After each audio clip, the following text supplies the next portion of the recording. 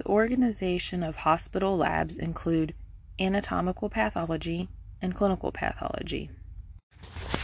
I am a medical laboratory scientist and I work as a generalist in a hospital laboratory. I will focus on the different areas found in the clinical pathology lab. Lab sections are often separated by topic and allows for specific tests to be performed in an organized manner. Large labs may have special testing sections within an area, while smaller labs will process samples and ship them to a reference laboratory for analysis. Cost and patient needs are two primary factors for determining if testing is performed in-house or shipped to another lab. Clinical chemistry.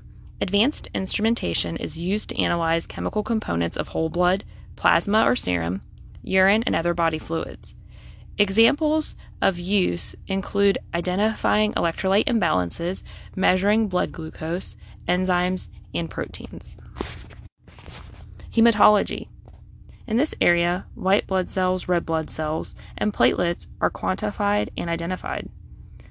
Examples of use include anemia, identifying leukemias, or monitoring platelet levels. Clinical microbiology. Microorganisms are identified through various means, including culture, biochemical, and genetic analysis. Examples of use include identifying pathogens which cause infections, or to rule out infection. Immunohematology, also called the blood bank or transfusion service. Patients' blood samples are tested for compatibility with donor products. Blood inventory for the facility is maintained. Examples of use include transfusion of blood products, identifying blood incompatibility during pregnancy. Urinalysis.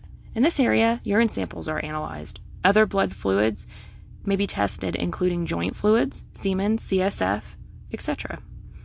Examples of use: identifying infections or screening for metabolic issues. Immunology. Identification of antibodies or antigens which support diagnosis of disease. Examples of use: testing for antibodies which indicate autoimmune disease, specialized immunoglobulin quantification and identification. The clotting function of blood is investigated in this area. This can be used to monitor drugs like heparin or screening prior to surgery.